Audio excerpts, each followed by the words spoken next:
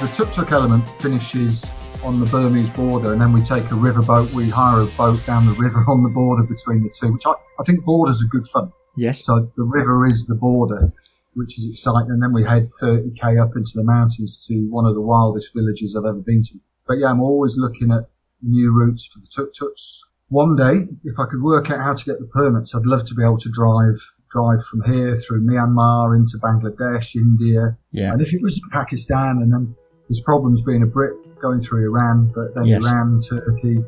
That's my dream. Before I die, that is what I would like to do.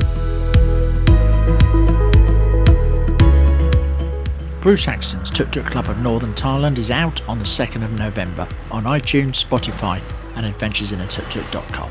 Like and subscribe if you'd like to hear further episodes of discovery and adventure in a tuk-tuk.